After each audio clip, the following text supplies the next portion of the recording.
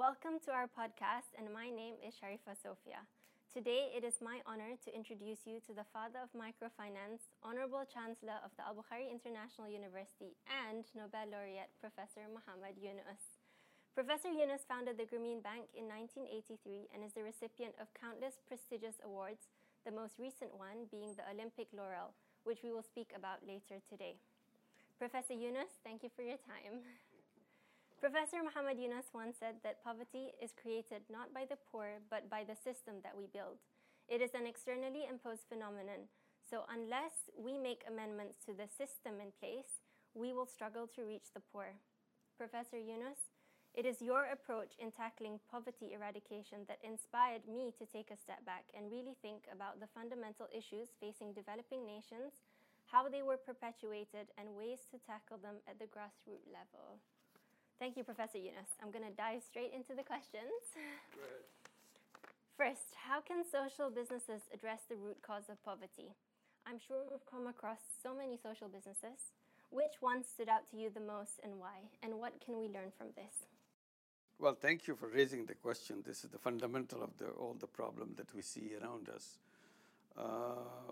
When people ask why people remain poor, get poor, and my answer always is, poverty is not created by poor people. If you make it clear in your mind, then the rest of the thing will become easy.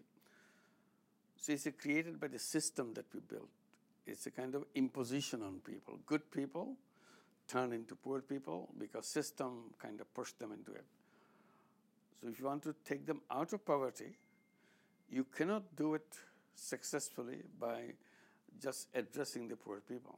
So piece by piece, you want to take them out of poverty because system will push them back again or continue to push them back. So that's no solution at all.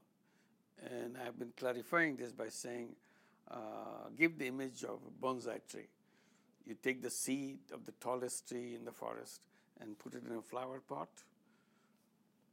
The tree grows, it sprouts, seed sprouts, but it will be half a meter high.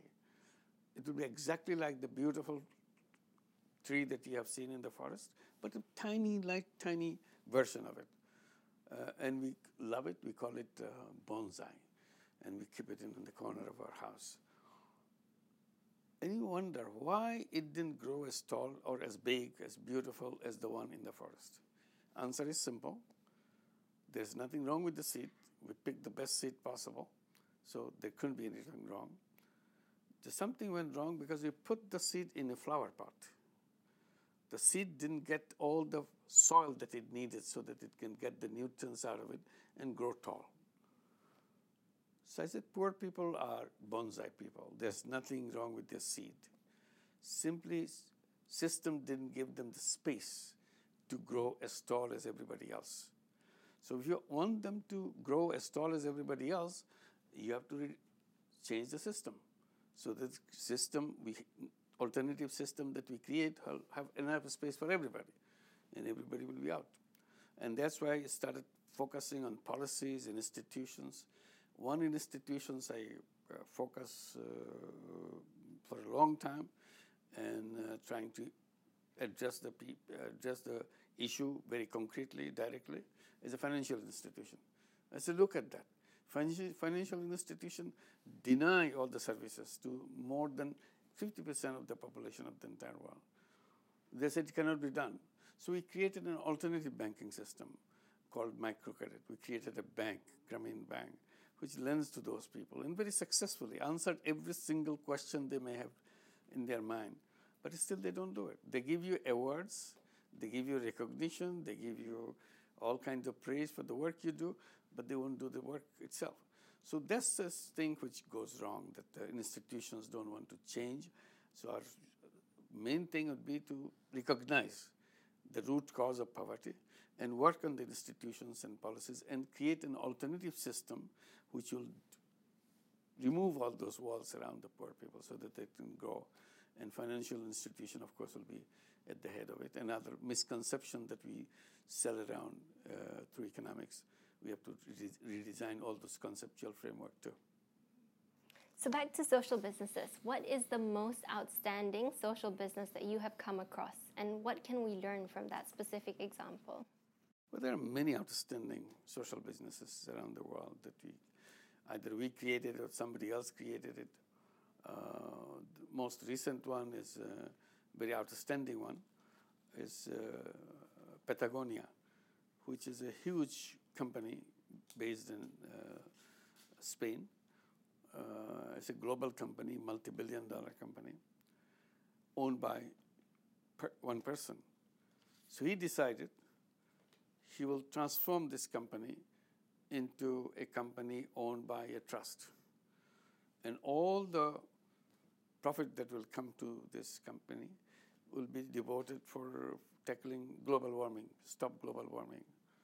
So this is a good case of social business. Social business is a company which is not interested in making profit, is interested in solving problems. So this is one case where someone, individual who already owned the whole company, just by one decision, transformed the company into a social business and so on. We have created a lot of those companies in healthcare, for example. We created healthcare hospitals, eye care hospitals particularly. The interesting part of social business is it's a company, it's a business, it's charges fee, charges prices for the products and services that you provide. And you become self-sustaining, and you create surplus, but nobody takes the surplus out of the company. Surplus is plowed back into company. So when we do the first eye care hospital, it comes to the break-even point. It takes 3 years, 4 years, and it comes to the break-even point, and it starts generating surplus. So if you continue for next 4 years or 3 years, you have enough money already surplus to invest in another healthcare eye care hospital. So you continue to have the one hospital producing another hospital. And that second hospital will also come to the break-even point, also generate surplus. It will be faster now to create the third hospital. Now we have 4 eye care hospitals, and when they all have generated surpluses, first 2 are generating surpluses, second 2 will be generating surplus soon. And then every year you can set up a healthcare eye care hospital. So this is a kind of self-propagating system. It expands by itself. Only thing you deny that the owner will not take any profit out of it. It's devoted to solving problem, and eye care is a huge problem in Bangladesh, just like any other country, and you want to address that. So this is another example of it. Third example I would give is solar energy. We wanted to bring renewable energy, replacing fossil fuel, kerosene oil. So we told people that forget about kerosene oil. Instead of spending the money on kerosene oil, you just pay the money that to us, exactly the same amount. We give you clean energy, renewable energy, solar energy to produce electricity. And you'll have electricity in your home, much better lighting than you had ever had. People love that. And we had a very good market expansion from doing that. In the first 4 years, we crossed 1 million households by doing that, and as an economically sustainable way and so on. So this is a case where you are not preaching solar energy. You are actually doing it to solve the problem of global warming and also benefiting the people. So there's a series of all those kind of companies, one after another, hundreds of them. So, and there are some which is done with international, multinational companies, with Uniqlo, with Danone, with McCain, and so on. Thank you, Professor Yunus, and I hope that gives our audience a flavor of the possible options for them to look into when we talk about social business, because there's often a misunderstanding or misconception, but really the examples that you've given us provide a range of opportunities. So hopefully the corporates listening into this podcast will be able to get some inspiration. Now allow me to move to the next question. You very famously said, Professor Yunus, that human beings are not money-making robots. We are caretakers of this planet, and ideally the custodian of peace and harmony.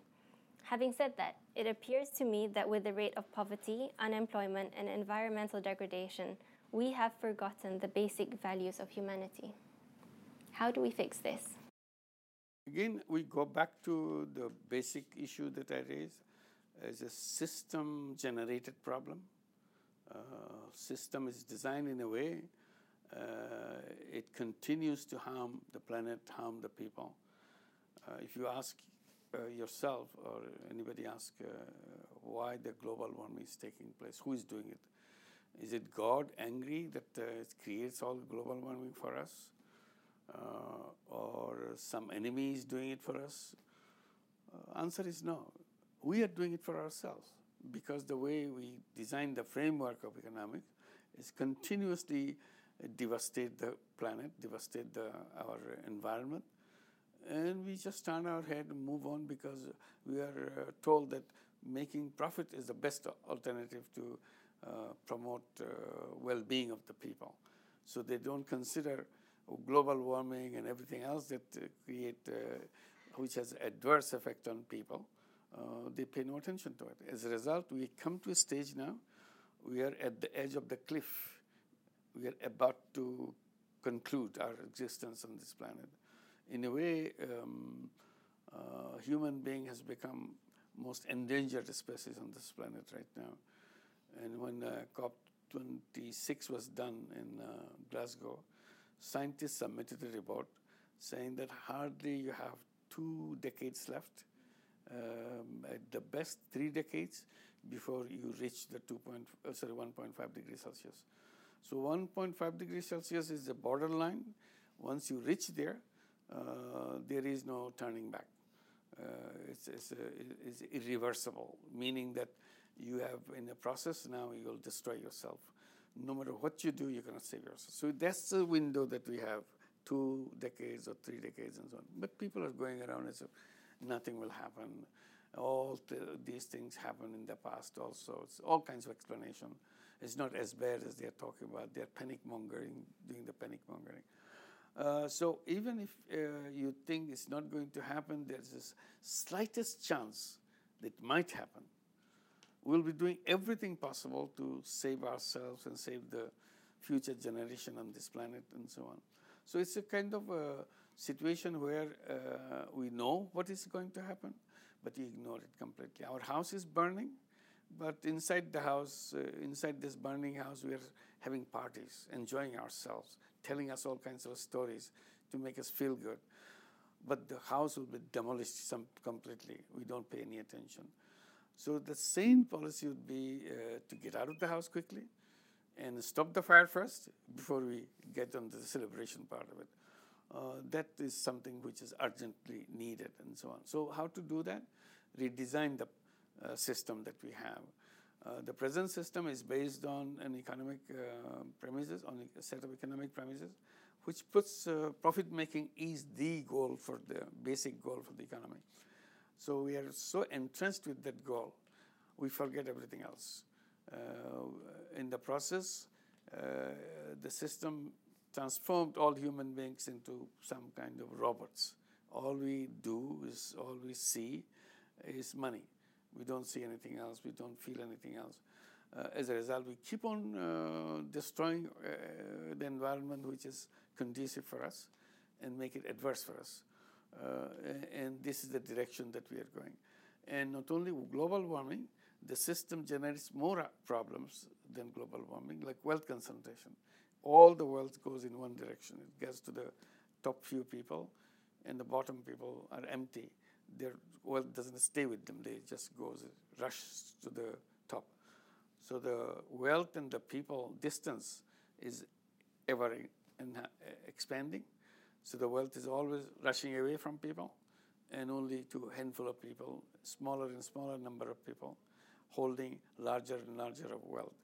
And the people in general have no access to the wealth at all. That's an explosive situation. It cannot be a tenable thing. And the third one, which is again part of this profit-centric system, is artificial intelligence. Artificial intelligence is going to destroy us because it will leave no room for us. Human beings will be ousted from all economic activities. So they will become a sort of useless product on this planet. And that's not the kind of the world human being would like to have for among themselves. Human being is supposed to be the creator of the welfare of everybody else rather than be victims of their own creation. So we have to be very careful what we are heading for. So all three things are a major outcome of the system. In order to get rid of it, to answer your question, is to redesign the whole thing, reverse the whole thing. And instead of wealth rushing away from people, wealth will be coming towards the people and stay with the people. So the people and the wealth should live together. There will be no question of global warming because we don't want to destroy the planet, etc. So that civilization, the new civilization that you want to create, will be based on human values, not on greed. Present civilization is based on greed. So we have to abandon this present civilization, abandon the ship. The ship is sinking. So you have to build the new ship, which is a new civilization, which will create a system which is based on human values. And I try to describe it as a world of 3 zeros. 0 carbon emission, 0 wealth concentration, 0 unemployment. And that's the direction we have to go. And that can be done. So I've demonstrated social business, entrepreneurship, and other issues, how to make it happen. So we're encouraging young people to create 3-0 clubs so that they become aware and they know that the solution is in their hand. It's all a question of them to decide that I want to create a world of 3 zeros. And all I have to do, make myself a 3-0 person. I do not contribute to all these 3 elements that I'm talking about. Then I become a 3-0 person. If I become a 3-0 person, I can create a 3-0 family. I can create a 3-0 villages, 3-0 cities, and then 3-0 world. That's the direction we try to make. Thank you, Professor Yunus. In fact, the wealth of the 10 richest men has doubled, while the incomes of 99% of humanity are worse off because of the pandemic alone. You see it all the time, but you ignore it. That's what I'm saying. You're celebrating in a burning house. You know that, but you ignore it. And the 2 decades that you mentioned just now is a very short window. Absolutely. It's in terms of global time, it's like a split second. It will be finished very soon. Absolutely. And recently, the population on Earth has reached 8 billion people. Yes, indeed. There is no chance of survival for us all if we continue to destroy the planet at the current rate. Absolutely. What is your message to policymakers and leaders of the world? I don't find fault with the policymakers. I find fault with the designers of the system. Policymakers only follow what is the outcome of the design. Design says you follow the path of profit. Greed will be the solution for everything. And policymakers said, okay, if that's what it is, we'll follow that. Policymakers are not designers. They just follow what the designers have recommended. These are the outcome for the thing. And universities are the one who is promoting the existing design and passing on to the new generation. So there we say that academic institutions can play a very important role in challenging this old system and creating the new system, and then pass it on to the policymakers. This is the way to save ourselves. Otherwise, we're in grave danger of making us extinct on this planet. So that's what we have to pay attention to. It's more on the designing side than on the policy side. Policy comes out of the design. So we talk about redesigning, and we bring up all these issues. What went wrong in the old system? Profit maximization is wrong. We are not saying that you throw it out. We are saying you make a space for another kind of business to solve problem. And we call them social business, where there's no profit, personal profit motive. So they can coexist. And more desperate you are to solve the problem, more inclined you will be for social business, because social business will save the planet, and the other business will destroy the planet. So you have to make a choice which one you want. So what we are trying to do is to give options to people. And we are saying job creation is not the solution. Entrepreneurship is the solution. So encourage the entrepreneurship. So create establishments who can support entrepreneurship and so on. And financial institution as fault, it creates wealth concentration. So you redesign financial system. You create social business banks rather than profit maximizing bank, which throughout the world is all profit maximizing bank. So you create another set of banks. I'm not saying shut down every bank today. That's not possible. We cannot do that. But we can definitely start a whole parallel system of social business banks. And government can take this as a policy. If I'm giving one license for a profit-making bank, I give one license or two licenses for social business bank, because the controlling power is on the government. Government decides how many banks there will be, what kind of banks they will allow. If one commercial bank wants permission from the central bank to open a branch, they will be told, okay, we'll give you the permission, but you create 2 social business branches. Then, of course, if you want to make money, you have to do something according to the design of the system, so that you create social business banks and address the problems that we have. Social businesses can address a whole range of issues, and unemployment, poverty, healthcare, and many things. Thank you, and I hear you very loud and clear, Professor Yunus.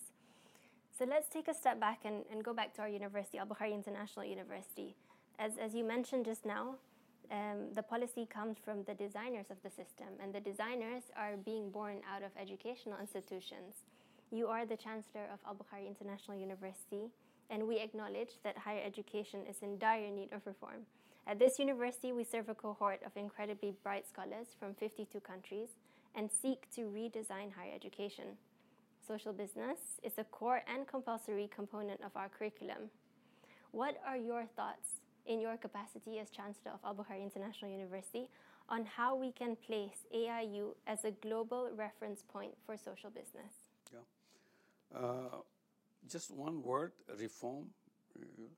I kind of feel a little uneasy with the word reform, because reform gives the impression it's a kind of a repair job. I'm saying that it's a discarding. It's not reform. This is beyond reform. You have to discard it. You have to create a completely new set of institutions, policies, and framework, and so on. So that's where I emphasize and create a new system, which fundamentals will be changed. And at the same time, I offer options so that people don't get very nervous that everything has to be shut down. I'm not shutting down anything. I'm simply saying that, look, you have choices. This choice will lead you here. So if you want to destroy yourself, you continue on your path. If you want to save yourself, here's an option for you, and so on. And that's where academic institutions become very important. That's where Al-Bukhari International University is very important. And it's unique in the sense it's started with a mission. There are many universities with mission, usually religious missions and so on and so forth. But here we are trying to protect the planet and make sure that this planet is saved, people are saved, and so on. So we start with the basic principles, what we want to discuss, what are the options, so the young people understand the option. They can debate, discuss, they can even try to protect the old system and so on, and why the new system is better. And out of that will gradually come the system very clearly, the new system very clearly to them. And once they are persuaded, they will go out a totally different person, because they will not share with the rest of the world the same way that the previous generations have done. So university can become a very unique university, giving leadership in breaking away from the old system and creating a new system completely. So this is an opportunity for Al-Bukhari University. And if that kind of appeals the young generation, then many other universities will follow. And Al-Bukhari can kind of provide the leadership in the change of the mindsets of the people. It's all question of mindset, that we believe in something, we don't want to give away from that. And now that you see this is working, this is going to save the planet, and policymakers will come to discuss how to start the process and so on.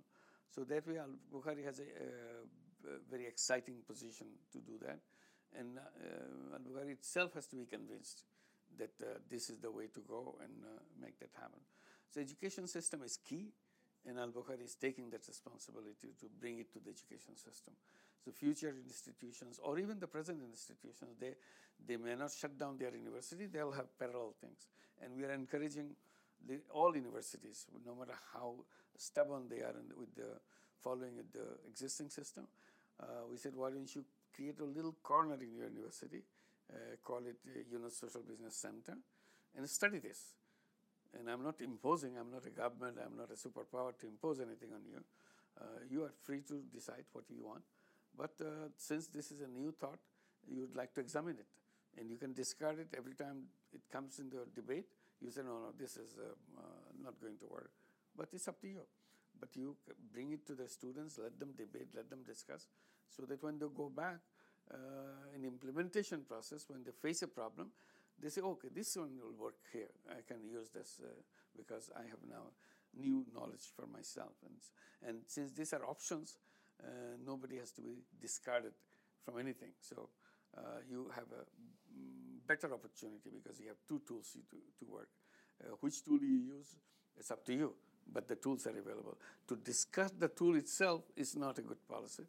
So Al-Bukhari can make that leadership and create students. In order to create the students, you need a set of teachers, because if the teachers are not convinced about it, they cannot communicate to the students. They will similarly say, well, there's something else, you can read it.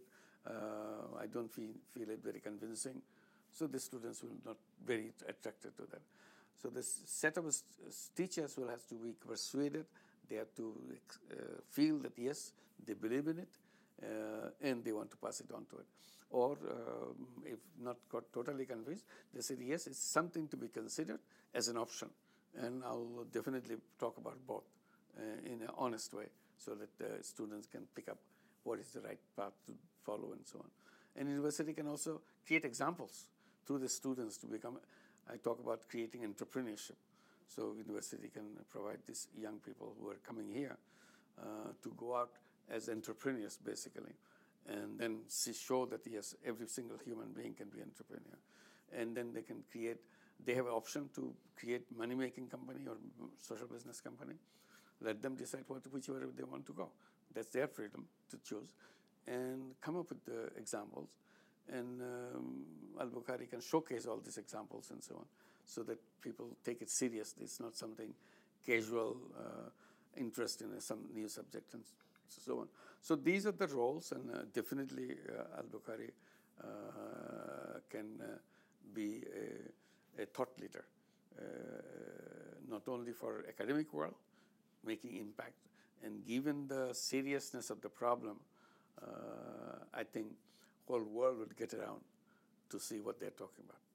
Absolutely, and I just want to emphasize on something that you mentioned just now, because when we first started on this initiative, we always focus on the students. We started, of course, with the YSBC, and then we realized that there's no buy-in, and when there's no buy-in, nothing moves.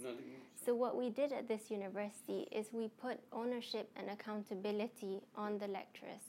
Any member of staff, academic, non-academic, must own one of the 3 zeros. And it starts with the board member. I own zero poverty. Very good. And similarly, my other board members will own one of the 3 zeros, and each member of the university will own one of the 3 zeros, no matter who you are in this university. And incentive mechanisms are then attached to that in the form of KPIs.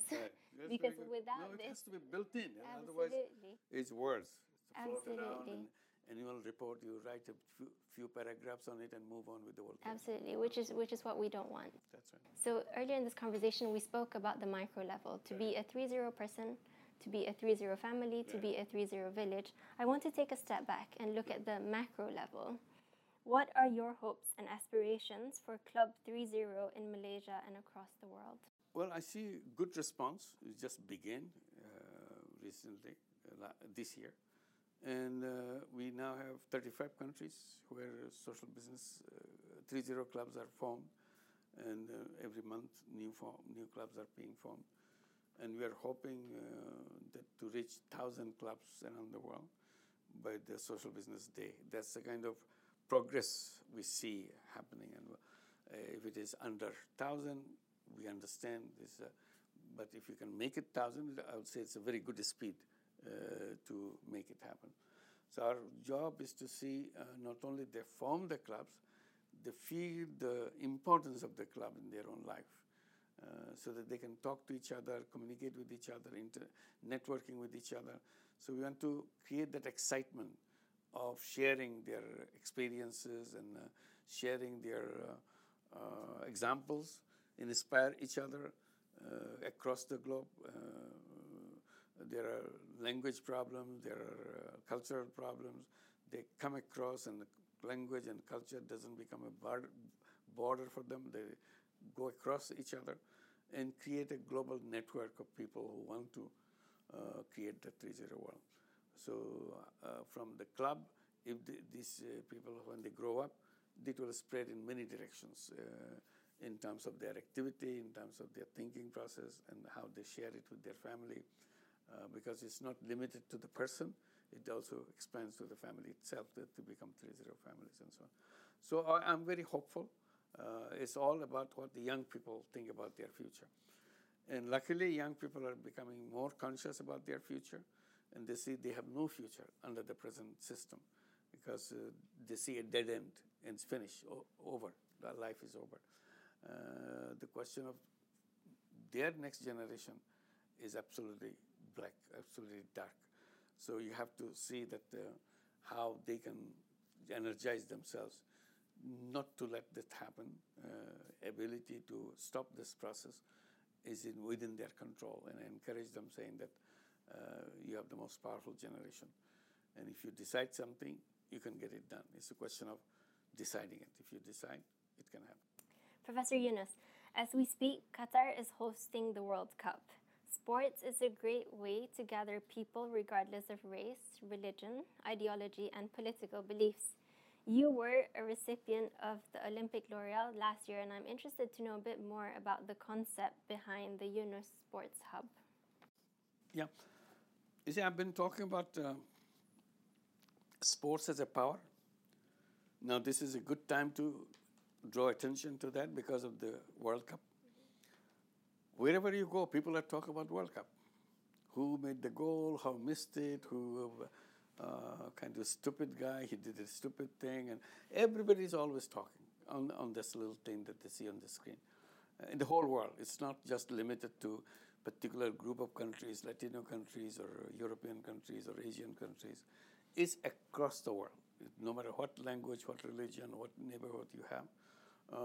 I said, something as simple as a football can get into the minds of people and inspire them to talk about it, because they spend days and nights talking about it and watching it and fighting over it, crying over it. I said, it's a very strong power. But unfortunately, that power is only limited to use for commercial purposes. You want to sell products as some opportunity they get on the television. Immediately you see somebody's trying to sell something because you are on the screen. They know that you are watching it. They want to push something, sell something. I said, that's the only use they have, just selling some products to your attention, through your emotions. So I said, it has a tremendous social power. Nobody uses that social power.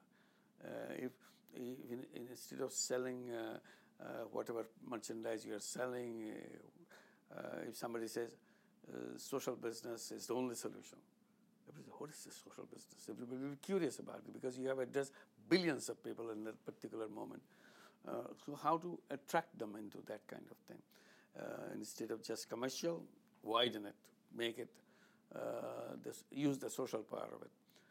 When I talked about it, luckily many sports people responded to that, and particularly International Olympic Committee, they invited me to speak to their board, and I did. They thought it's a great opportunity for them to use that power, so to start trying that. So we started trying that. In the process, it came to a stage where France talked about creating, they were a candidate for Olympic 2024. They invited me to talk about how to use Olympic as a social business. So I gave them ideas. They got very excited about it, and they submitted their proposal accordingly, and they got the approval that Paris will be the venue for 2024 Olympic. So we are designing 2024 Olympic as a social business Olympic. Everybody says, what is a social business Olympic? So we gave examples. Now they are working on that, and they are very serious to create social business Olympic. And every Olympic cost about €7 billion. Huge, huge amount of money. And I tell the executive board of the Olympic Committee for Paris, I said the very simple thing, they were asking me what they should do to make it social business Olympic. I said very simple. Every time you sanction any money for anything that you are doing out of that 7 billion euro, always raise the question, what social benefit it brings by spending this euro that I'm spending?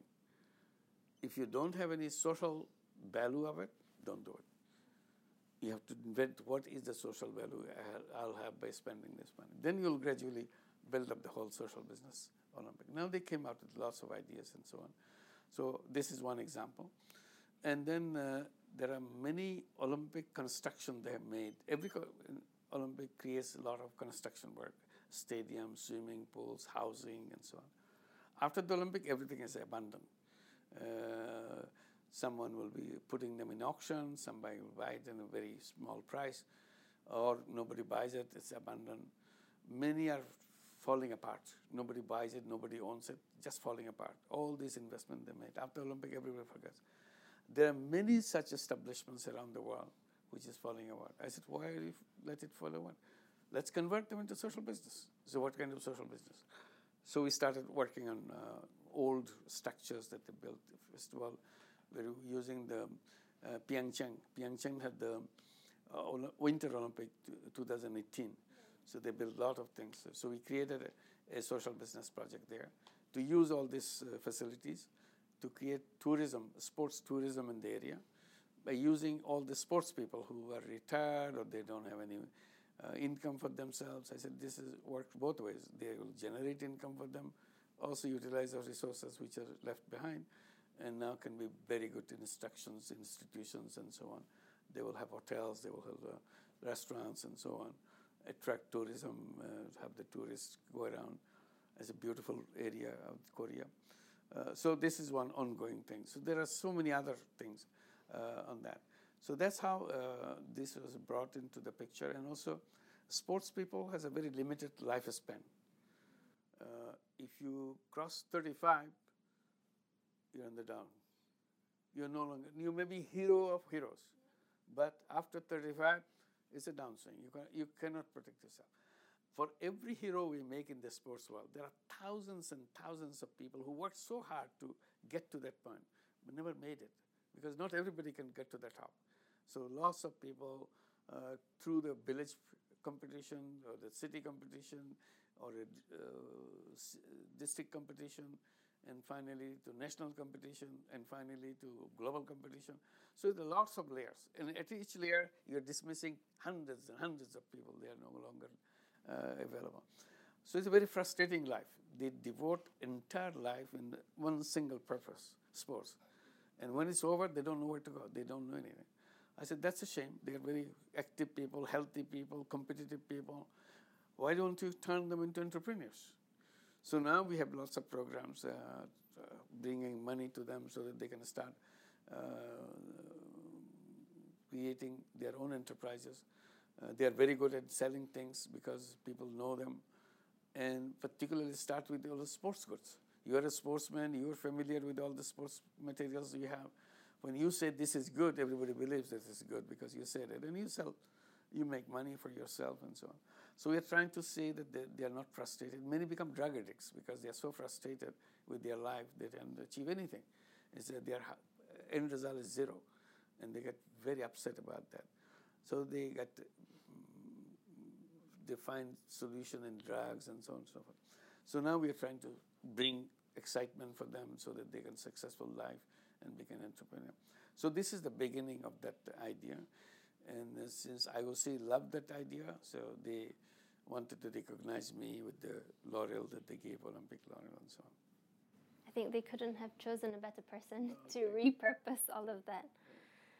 Professor Yunus, you have led a life of meaning and inspired so many across the globe, including myself. What is your motivation to keep going, and what legacy would you like to leave behind? Well, I have a ready answer for that.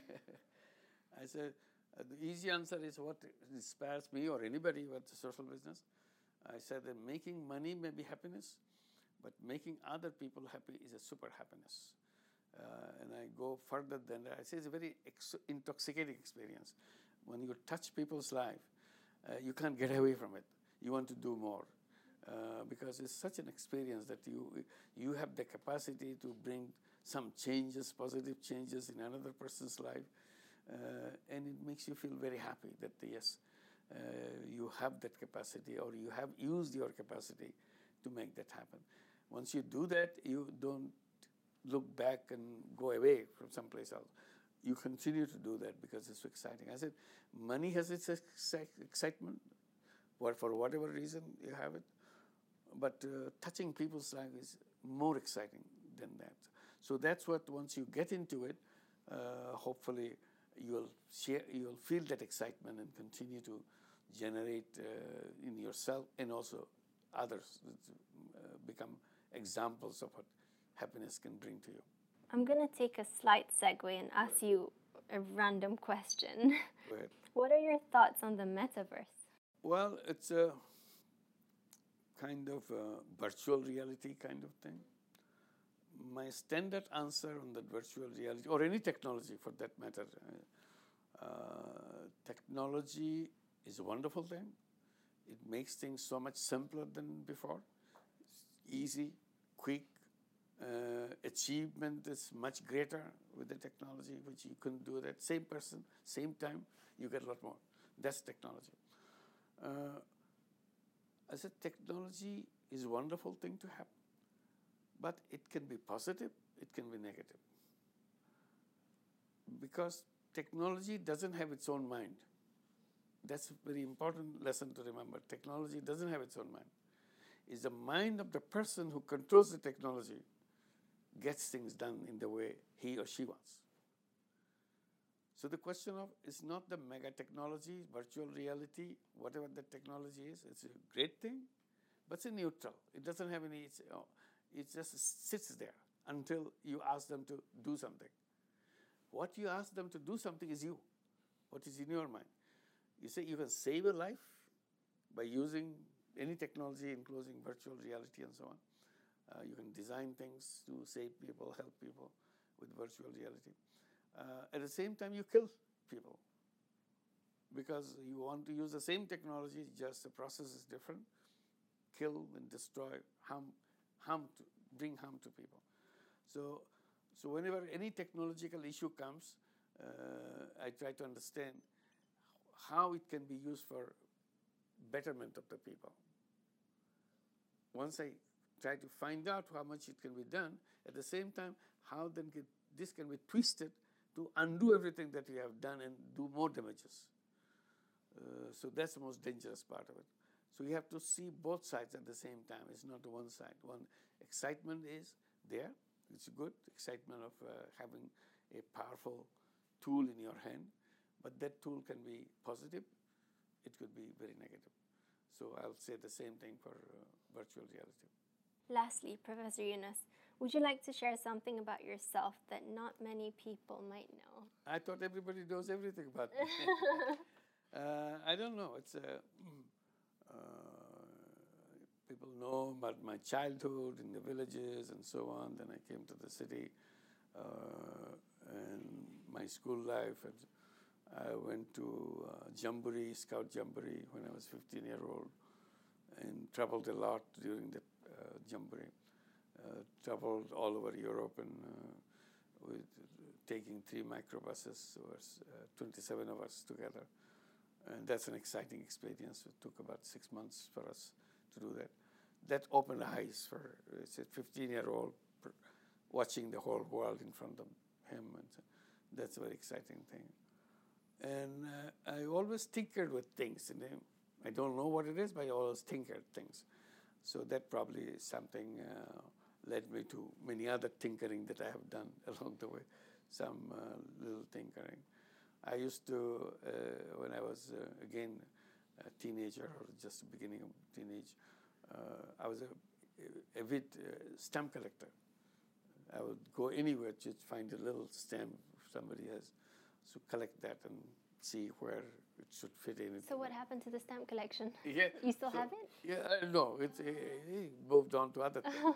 So that was I thought very exciting, because that led me to see different countries. Because the stamp has its own excitement, that each stamp has some picture or something, and you try to find out. And you have an album, a stamp album, you find the country and put your stamp there. And there are some rare stamps we don't usually get, because I have to go to offices to throw away envelopes to pick up the stamp, that's all. And they knew me that he's trying to find some stamp, and somebody will keep it for me. He said, the kid will come, you'll collect it. So I was very involved in that, and something, and then sharing with others. I have too many of one, and he has something which I don't have. So you trade. You trade. So trading becomes I love an that. important thing. So that got me connected, all the chain of stamp collectors, Right. sharing excitement about it, and how many you have, how many he can trade with you, and those kind of things. So that as another phase of my life. And the scouting, of course, stayed on for a long time. Went to jamborees and rallies. That helped me to see different places and different young people from different places. So that kind of exposed me. Otherwise, I was just a village boy, or moved to the city, but still very limited corner of the city. But those opportunities gave me exposure to outside the home, outside the city, go to other places. Professor Yunus, you are my source. A cartoonist? Now, Nur Jahan knows more about yourself. I used to draw cartoons, I used to do paint, all kinds of things. I tinkered with everything that comes in front of me, so I'll do that. And when I was in the college, I would publish my cartoon in the college journal. So put political cartoons and social cartoons and so on. Whatever I thought is a cartoon, maybe a good cartoon, may not be a good cartoon, but I did it and people liked it. And that's one part, again, forgotten long back. Yeah. Professor Yunus, you are my source of inspiration. Thank you for inspiring me and thousands of youth across the globe to live a life of meaning. You truly are the greatest gift to humanity. Thank you for your time in joining me on this podcast. Thank you very much. Wish you all the luck. Thank you, Professor Yunus.